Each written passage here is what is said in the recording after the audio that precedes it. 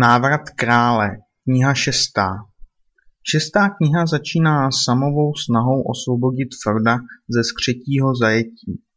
To se mu také podaří a oba hobiti se v přestraní za skřety vydávají do nitra Sauronovy říše Mordoru směrem k hoře Orodruině.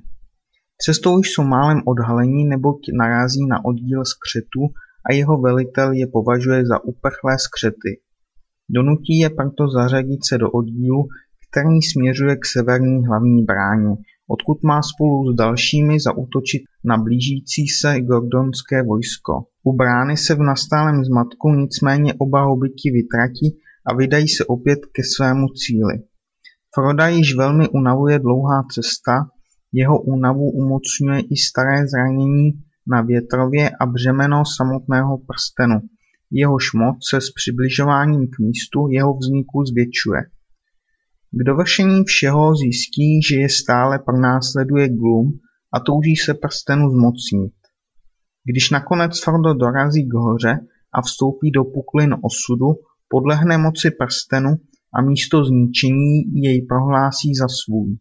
To si okamžitě uvědomí Sauron v nedaleké Barad-dûr a pošle k hoře prstenové přízraky, kteří právě bojují u černé brány Mordoru s gordonským vojskem.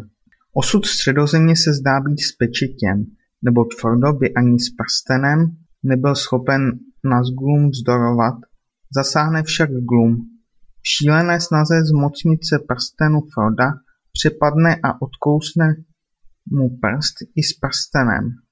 V radosti nad znovu nabitím prstenu však ztratí rovnováhu a zřítí se do ohně hory osudu i s prstenem. Frodovo poslání tak nakonec přece dojde k naplnění. V okamžiku, kdy prsten dopadne do ohně hory, se Sauronova věž zřítí. Sauronova vojska jsou ochromena a Sauron sám se změní v bezmocného ducha, který zmizí do dály. Závěrečné kapitoly líčí, jak je obnoveno panství Gondoru nad celou západní Středozemí a jak opět nastoupí král, jímž je Aragorn. Na samém konci se všichni 4 hobiti vracejí do kraje, který však není takový, jaký jej opouštěli.